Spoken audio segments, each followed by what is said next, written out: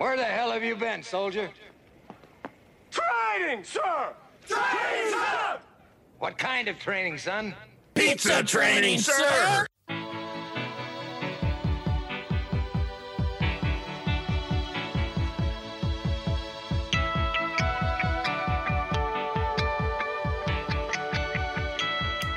Hey, welcome to Drew and Sam Talk Training on this very special episode.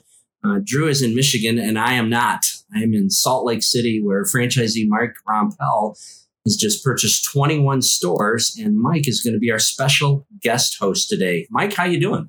Oh, I'm doing good. How are you doing, Sam? I am fantastic. You've got 22 stores, if I'm correct, in the beautiful state of Hawaii, right? 24 now. 24? Yeah, we opened 2 more. Since I was there? We were opening one when you were there, and we had just opened one right before you came. Oh, my goodness gracious. So I guess the big question is, you've got 24 stores in quite possibly the most beautiful state in the Union. And not that Salt Lake City is ugly by any means. The mountains are beautiful. But it's not even cold yet, and you're running around here with a knit hat. What in the world was going through your mind when you thought about buying 21 stores here in Salt Lake City? Yeah, I think we all go through these times in our careers when we're trying to decide whether we stay or we go. One of the things along the way I always learned is it's a great time to get into Domino's Pizza, and it's a great time to get out of Domino's Pizza. You just have to figure out which one is right for you. And so I was kind of thinking I would retire. Not that many years ago, I thought, you know what? I've done what I wanted to do and more beyond my wildest dreams. But at the same time, I was thinking, maybe I got 10 more years left in me. And so I was looking for a 10-year project. I don't know if we'll get it done in 10 years here, but I definitely was intrigued by the opportunity. And I thought, you know what? This is a great opportunity for me to show a lot of my team that haven't been there since the beginning, and my own kids that haven't seen it since the beginning, what really is the Domino's business. It's not, palm trees and beaches and everything they live now. There's a real side, a real gritty side to the Domino's business, and repairing stores is how we got to where we are today. It's just a lot of them didn't see that. They just saw the expansion of these great new stores and the expansion of this incredible team. They never saw it in its raw Domino's form. I've been out here now for a couple of weeks, and Drew is out here for 20 days. And I would say that, if your team hasn't seen the raw Domino's, they're seeing it now. Yeah, no doubt. And I think it's opened a lot of their eyes. It's definitely opened my eyes to really realize how awesome my team is. When you build it store by store, manager by manager, team member by team member, it's not as apparent as when you walk into a situation and go, this is not right. So I think not only are they waking up to realizing how challenging it can be, I'm also waking up to realizing how awesome they are and that they want to be here. That, you would go from Hawaii, 84 every day, to snow last week, and our guys are freezing just like me. So yeah, I think it's pretty awesome. I think it says a lot about a lot of things. And yeah, I think it's definitely going to be eye-opening. So I think a lot of folks that listen to us, and thank you all for listening, are going through similar things that the team in Salt Lake City is going through now. Sometimes a lack of resources, and by that I mean skills that they need to do the job right, or training or support. What I'm seeing a lot in these stores is that they're really grateful for the things that you've provided. And when I say the things, I don't mean the new uniforms and the new hot bags and painting the stores like we've done. What I mean is the emotional support and the training. So as you come into a market like this, where there's just an enormous amount of opportunity, how do you prioritize what you're going to do to spend the little time that we have each and every day to fix what's so many opportunities out there to fix. And obviously we can't fix them all. How do you go about prioritizing that for the team and making sure that they are feeling like there's some wins in there every now and again? Yeah, so everybody in the business says the most important asset in their business is the people. And then we say that, and then we talk about everything else. Oh, the cost of this, the cost of that, the rising this, the rising that. I think after all these years and this project in Salt Lake, part of the reason why I'm still in the business is because when my 12-year-old was 10, he said he wanted to inherit the Domino's business, right? So then that gave me another 10-year plan, 15-year plan, really, because he was 10 years old. And then I said, okay, he's going to have to learn it the right way. And we had accomplished everything I ever set out to accomplish in Hawaii and Domino's in life and everything. And then I said, well, what if I ran the business like I was a 10-year-old who wanted to own the pizza business, where nothing mattered except what was fun and cool about the pizza business in the eyes of a 10-year-old instead of an old, grumpy business person that may forget some of those things, right? And so when we talk about the people are the most important thing, when we make decisions, then we make those decisions based on, look, it's 32 degrees outside. What is most important to the people right now? We better order 500 knit caps, 2 for me and 1 for everybody else. Okay. And then, just the jackets, people are trying to determine whether or not, how will we charge the team for jackets? I'm just like, give me a jacket, please. And so I'm thinking, okay, they probably want a jacket also. And so just simple things of, you and I are the lead delivery drivers right now for 21 stores. And so when you're out there delivering, little things like a car with keyless entry is infinitely better than a car with a key. So let's get company cars that have keyless entry. Let's get handbags that have the pockets so you have somewhere to put the receipt. So we don't think about it in the sense of, okay, let's draw out this great business plan and it starts with what's the most important asset, the people. Instead, we say, we are the people, we're living the life. What is most important to everybody else because it's most important to us right now too. And so then, we make decisions based on that and then where we are and then how do we just get better tomorrow. We always said in our business, our job, everyone in our company's job is to build a team that executes page 1. We will field a team, the best team possible for today, looking to get better tomorrow, not looking to get perfect tomorrow. Look, we all know the standards. I mean, some of them I forgot or don't know because I've been in stores for a few years. You haven't forgotten them, which is good. That's why you're here. And so when I got to text you and say, hey, does Brooklyn get garlic oil? Because I don't know anymore. Though instead of being perfect, we just would get better tomorrow. And it's hard, right? We've had that discussion about how hard it is for someone that knows the standards to not have the expectation of, well, I know what's perfect. How come you don't know what's perfect? And I just told you what's perfect. How come you can't be perfect tomorrow? It's a long journey, right? And so, I think that's kind of how we're approaching it. What's most important is what's most important to the team.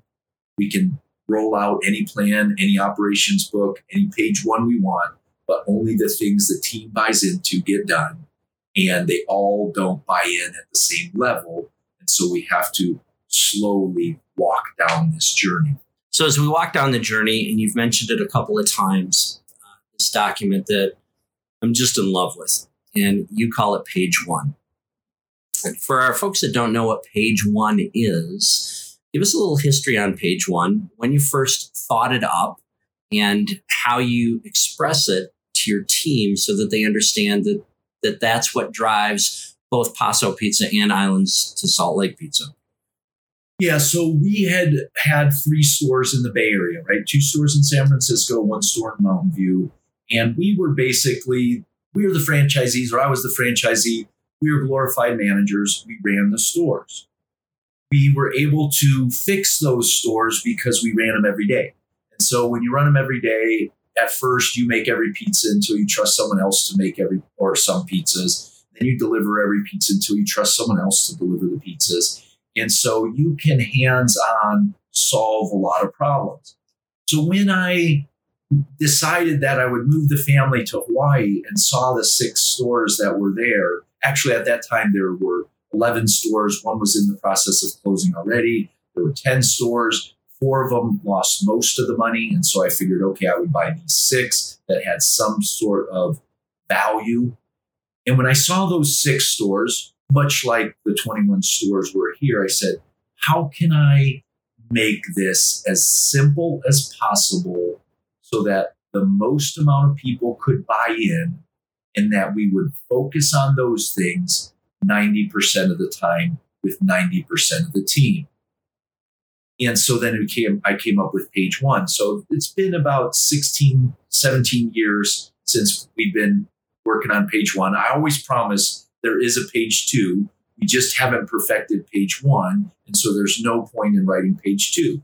And it was in an era where we started to go to 1,000-page employee manuals.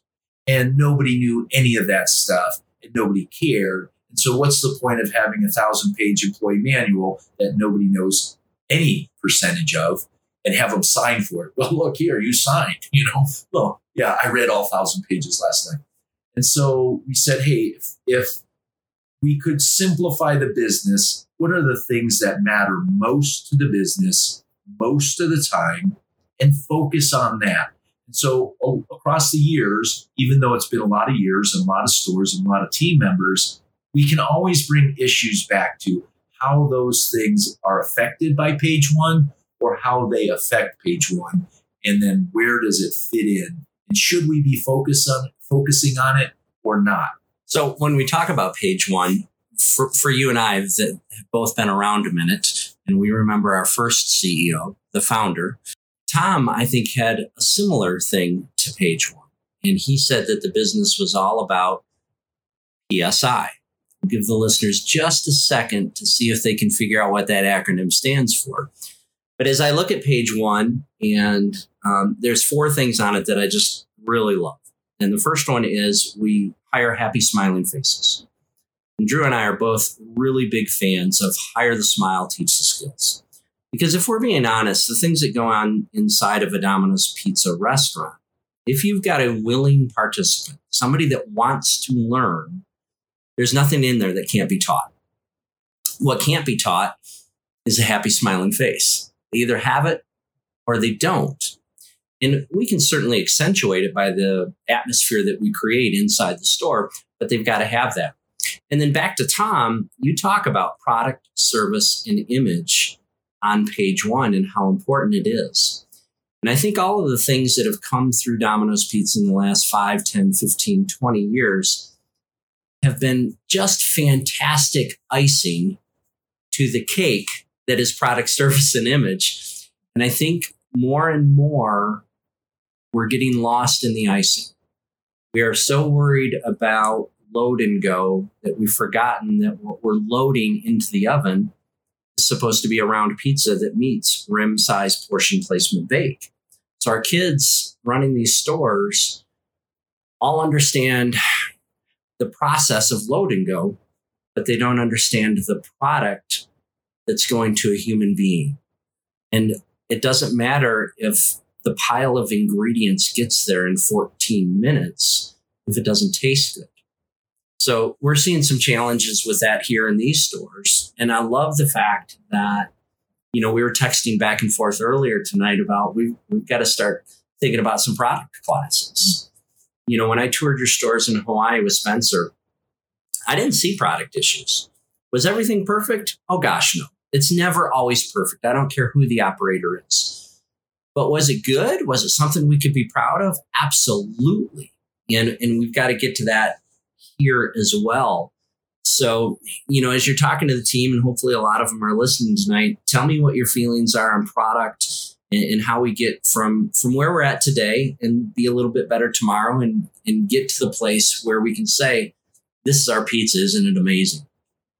Yeah, so it doesn't matter what matters to us.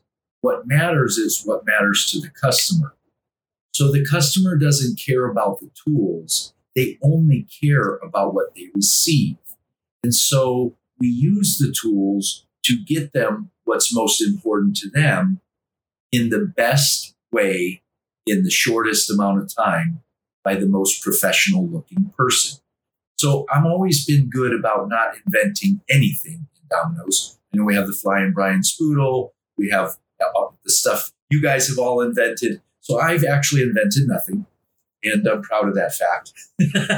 And I've learned things from everybody else and put it into a way in which it matters to everyone. Mr. Monahan had that fanatical focus on operational excellence. From the first time I met him, that is all he would talk about. It was, to him, he probably doesn't talk about fanatical focus on operational excellence as much as handle the rush. Right. But that was how he introduced handle the rush to us. And how what he meant by handle the rush was not just that you would make it fast and deliver it fast. He thought that it was a given that the products had to be perfect. So he didn't say necessarily at handle the rush, okay, make perfect pizzas, then make them fast. He expected them already to be to standard. That's why he kept the menu 13 ingredients and 2 sizes in Coke. And it took us a long time to get cans of Diet Coke. Right. Like, I remember the first time I counted inventory. Like, why? You know, you could just look and say, oh, I know how much stuff I have. You know, I got the cheese here, dough there, 13 toppings, Coke and Diet Coke. Right. It wasn't challenging. And so he always wanted it simplified because he wanted to have those products made exactly right and then delivered very quickly. Nowadays, we put emphasis on the tools instead of emphasis on the results. And I get why we have the tools, but we have to look at them and say, is this a hindrance or is this better? So the way I see it and the way you see it, I would assume is, look, we had perfect weeks. People don't know what a perfect week is anymore. No, they don't. A perfect week was 0 orders over 30 minutes. 0. Now we beg them to get to 3% of extremes and we would all be fired, right? Like, every time I look at the numbers, I am proud of what we have accomplished and disappointed in what we've become. And so we're always still striving to get to a perfect week, which we did 30 years ago. And now 30 years later, all the technology, all the tools, all the rah-rah, we can't deliver 100% of the orders in under 45 minutes. And so that is kind of part of what keeps me going, part of what wants me to fix the pizza business. I feel like I know what the company was built for and what the vision of the founder was. And I just want to share that with others because it's so important. Not because the numbers, but because it's when we achieve that, it's life-changing to a manager and to a franchisee. If you were the only business in name the city in any town of the United States of America, and if you were the only company, the only brand that delivered 100% of your orders in under 30 minutes, you would dominate. You'd probably be the only brand in the city. Yeah, exactly. No, it wouldn't even be close. You know, the third-party aggregators, the competitors, they're not even trying to. They would be happy to be under an hour. We're happy to be under 45. We really need to figure out what are the tools necessary to deliver perfect. When I say perfect products, it doesn't exist, but very, very, very, very good products made to standards, proper portioning. How you say it? Rim size portion placement bake. Booyah.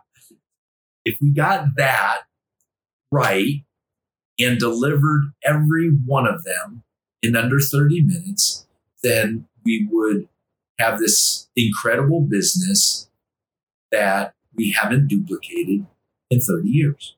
So, I mean, I think we've known each other for 10 to 15 years, but we've really only gotten to know each other over the last couple of months.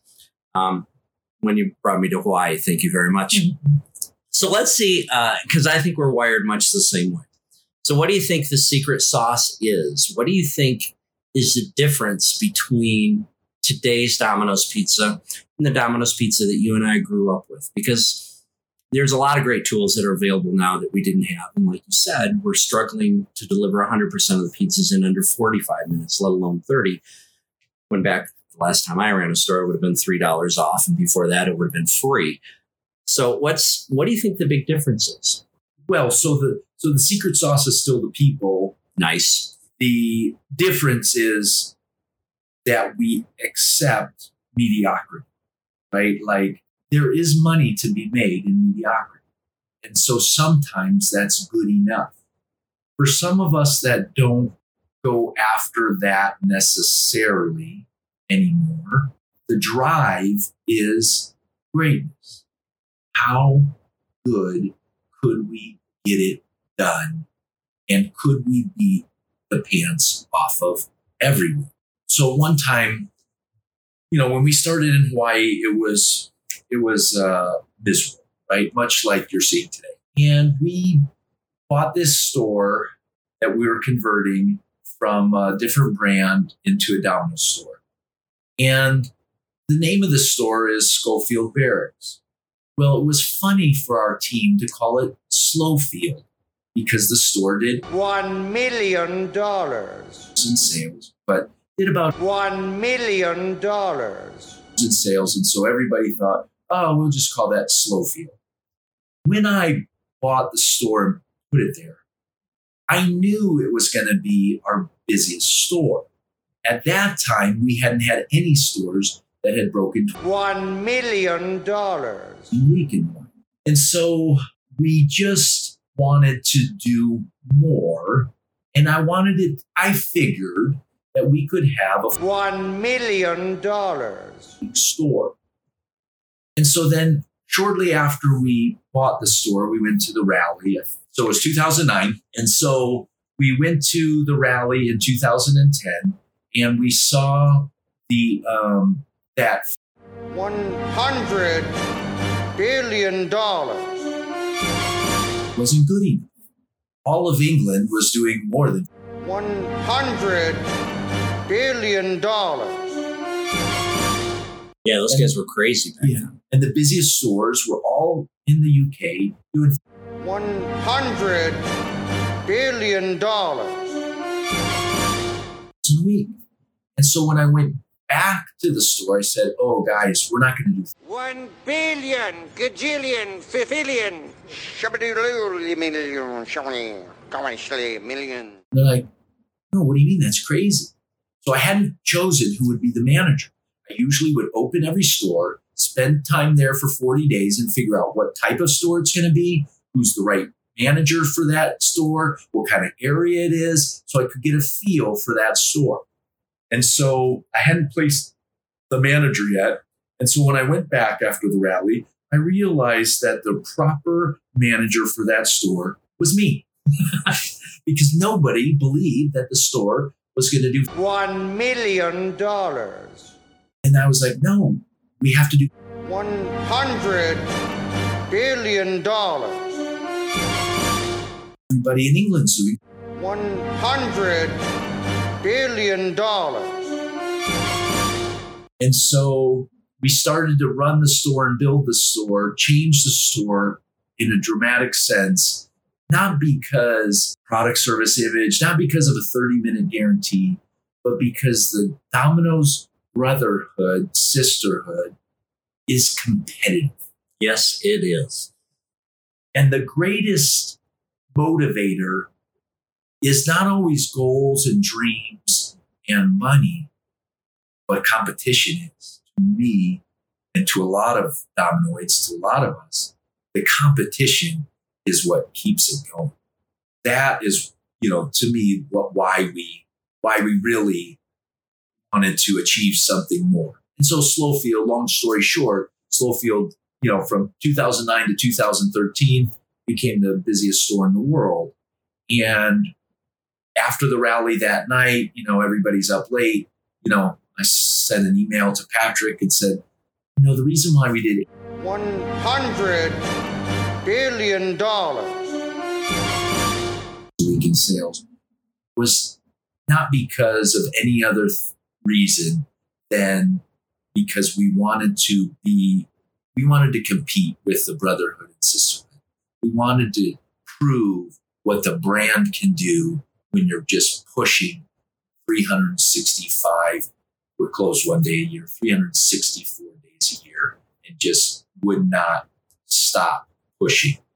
And so to me, that was greater than any other motivating factor. If it was Mike's Pizza, we would have been happy with $1 million. Because Mike's Pizza was originally goal. $1 million. When it was Domino's Pizza, the goal lost out to the competition. The competition being the brotherhood and sisterhood that pushes every day to be the best pizza brand in the world. That's an amazing story. And, I think it was at that rally as well. I just kept thinking to myself, how come there's nobody from the United States going up there in this top 10? And then lo and behold, you guys were able to do it. So that's great. We talked earlier in the episode about resources and how you're pouring all kinds of resources into these stores. And that's just amazing. But with those resources also come some expectations. And as I travel around the country and I get to work with just fantastic franchisees all over, it seems to me that the people that are doing the very best in these very challenging times, for whatever reason you think they're challenging, are the ones that continue to have high expectations and hold people accountable. And one of your catchphrases that I've caught on to and I also just love is that with both the customers and the team members, you're looking for a mutually beneficial relationship. So as you're going into these stores, and I think I told you this a couple of days ago when we were talking, I only work with the best of the best because they're the only ones that are willing to pay what I charge. The guys that aren't doing so well, they think they know everything and they look at what I charge and they're like, that's crazy. I can't do it. Out of all these folks that I've worked with, Mike, I have never met anybody that is as direct with their team as you are. And I don't mean that like you're mean and you're a bulldog constantly trying to get better results. You're just very direct with what the expectations are, but you're always kind. It's never mean. We had a conversation with a team member that ended up deciding that this wasn't for them. You're just very clear and concise. And so I think a lot of our listeners believe that expectations are important, but they're so afraid of what's going to happen if they try to hold these people accountable. What would you say to these folks and give them some sort of peace of mind? Yeah, so to be fair is to be direct. To be direct is to be fair. It's just not always easy to do. I think one of the things that I've learned over the years is to expedite. First of all, I think God created everybody to be great at something. It doesn't mean they're all going to be great at Domino's. And the longer I allow them to exist at mediocre in Domino's, I'm withholding them from finding their greatness. And so are they. And so I think that when we look at it that way, first of all, I go in knowing I have a very big team to support what my decisions are. And sometimes those decisions, I know those decisions have ramifications on the whole team. And I don't take that for granted. But I also know that no matter what a person's decision is, I need to set the standard so they know what the expectation is. And I have to be prepared that they're not willing to meet the expectation. And so I better be willing to do whatever job it is that they do because they might just walk. And I think we've seen that a few times now. We have had some walkers. And so it's not my intention. My intention is to give them a fair understanding of what the expectation is and to let them know that I will be intense about that expectation because I want them to reach their goals and dreams just like I have. And the only way to do that is to be good at something. And so if they're not good at it, they should know sooner rather than later. And if they are good at it, they should know sooner rather than later. And so we can establish that by saying, I know what works. I know what has worked. Things will change and there'll be some variance to that. But if you're willing to walk this path with me, and here's the clearly defined path, we can get to a point of financial independence. But if you're not willing to, I cannot sacrifice the time because you are sucking up a position where someone is going to meet their life's dreams if they'll only get the chance to come in. And they can't do that if you're sitting in the chair. So I think the important thing for folks that are struggling with this that you just said is that we've got to set clear expectations, because we certainly have had our share of folks that have made the decision to walk. But I think we've seen more people that when we've simply told them what the expectations were and then reminded them the next day and the next day and the next day that they're willing to do it, they just simply needed to be asked. You know, if we are so afraid of people walking that we're not going to ask them to do the dishes or stock the Coke cooler or move with some sense of urgency, to me, the people that we want on our team are going to see a lack of leadership and go find somewhere else to work where the team is going to win. And we're going to be left with everything that was on the bottom of the barrel, and everybody we wanted is going to be gone. Yeah, so when we open a store, we buy a store, we build a store, we don't need 30 employees, we don't need 20 employees, we don't need 15 employees. We need one leader. When you have one leader, which you mentioned, they will build the team to execute the plan as long as we've developed that leader to understand what the standards are. And so what we have when there aren't standards met is you have a bunch of people working in the store and you don't know who's who. When you set the standard, then you realize who the leaders are. Do we have enough of them yet? No, because we haven't gone and set the standard in every location yet. But as we do, we will identify leaders for each of those locations. I just feel like if we were better, we could do it faster, but we aren't as good as we think we are sometimes. And so we're doing it at the pace in which we can handle. So as we set the standard, boom, we see a leader pop up. And that's been the biggest joy and the whole reason why we do the thing is because we want to see leaders pop up and then share with them a journey that we never thought we would be on. Some of the stories that you taught me earlier, that we were talking about earlier, no one would ever experience trying to go the normal way, so to speak, of life. There's no position that gets you there. But the Domino's guy gets you there just because that's the way it works. And so I think that is something that for me, and I know for you, it's really promising to see leaders pop up in the midst of controversy, right? In the midst of challenging times. Anyone can lead when everything's going great. It's much tougher when things are challenging, but that's the moment that leaders wait for, their opportunity to rise in the midst of adversity. Yeah, I think that's really important. When I have the opportunity to talk to managers, I tell them as I look back on my 4 decades of doing this, that to me, the most rewarding part of doing this was you get the opportunity over and over again to take young boys and girls and turn them into young men and women.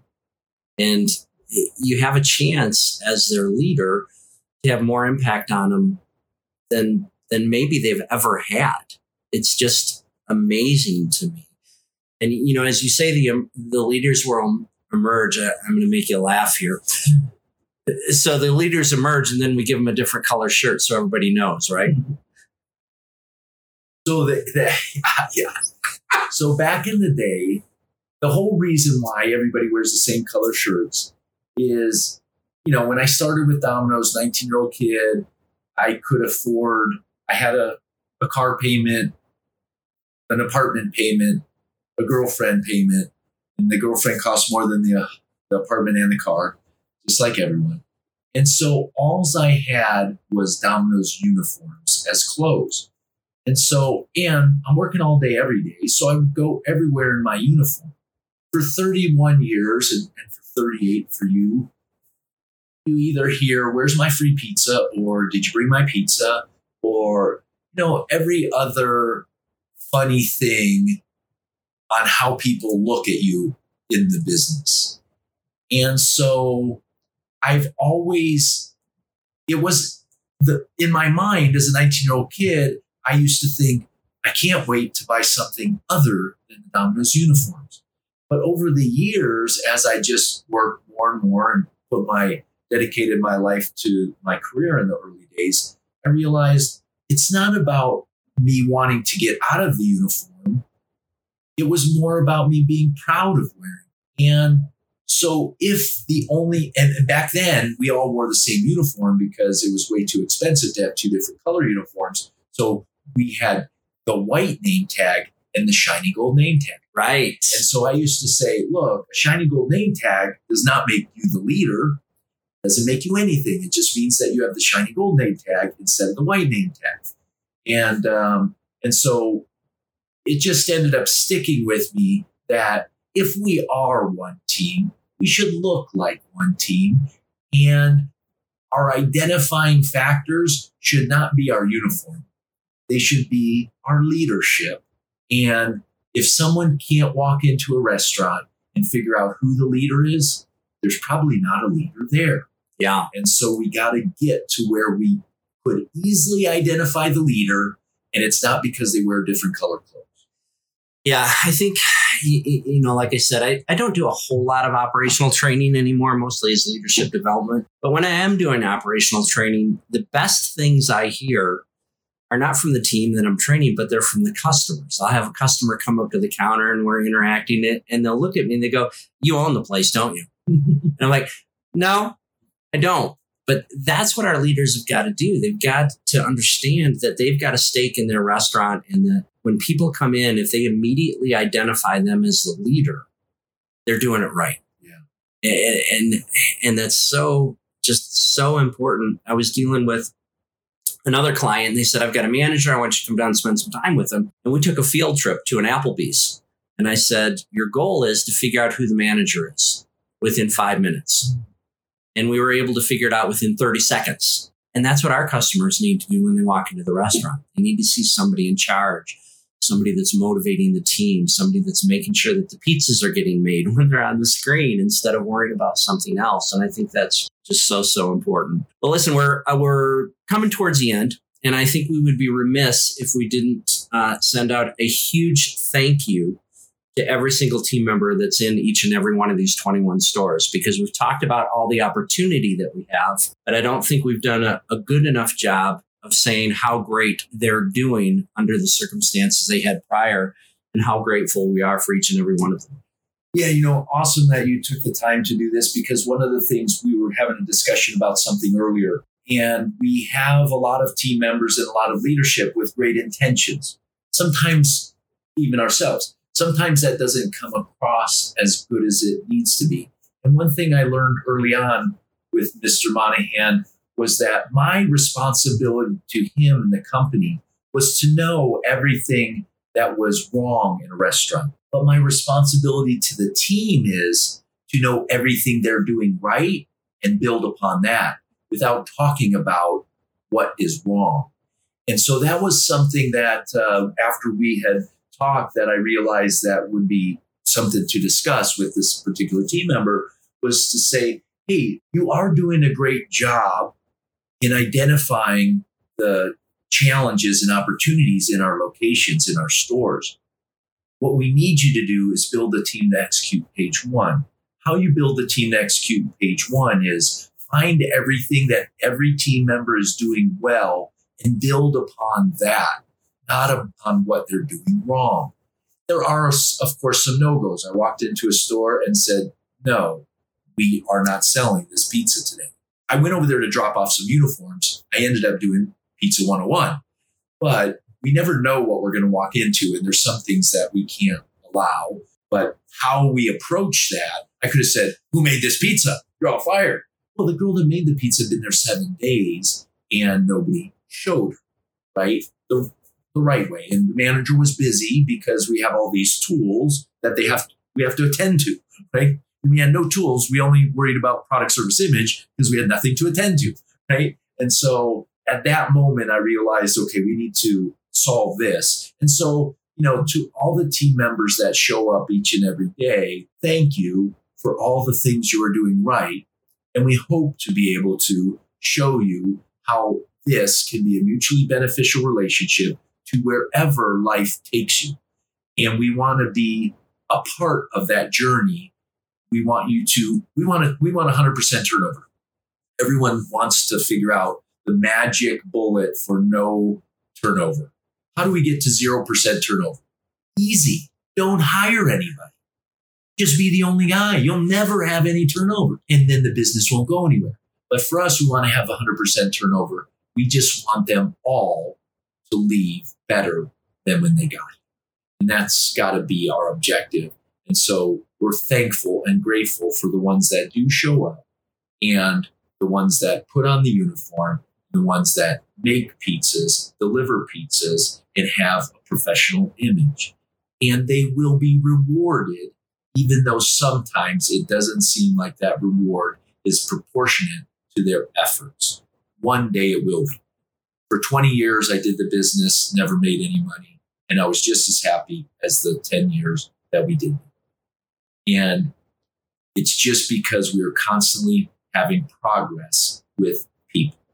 And as we would see them go on and live their life streams and goals, that really became the reward that we were waiting for, even though we were expecting a different reward in some sort of monetary sense. So yeah, I mean, they're still the heartbeat of the company. Whoever's out there in any store across the world, that's still who's producing the pizzas. It was said at the rally that the most important position in the company is that of the GM. That's absolutely true.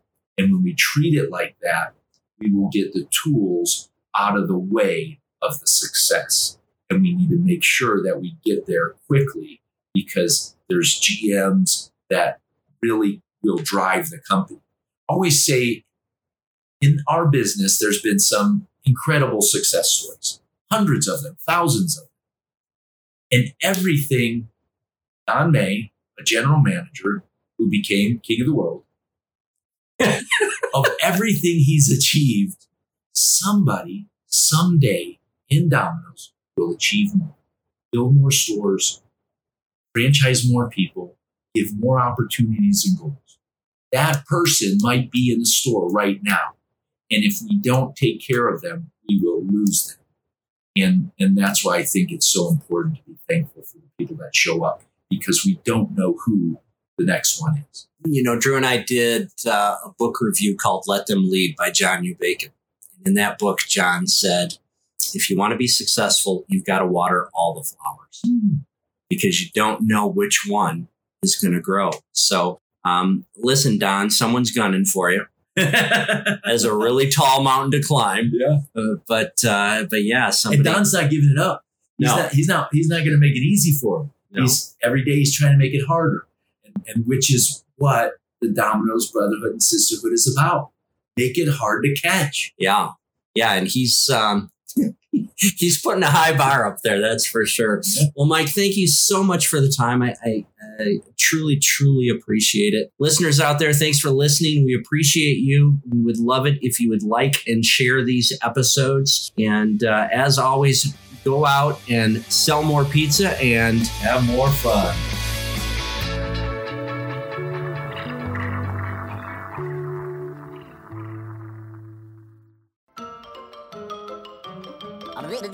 That's all, folks.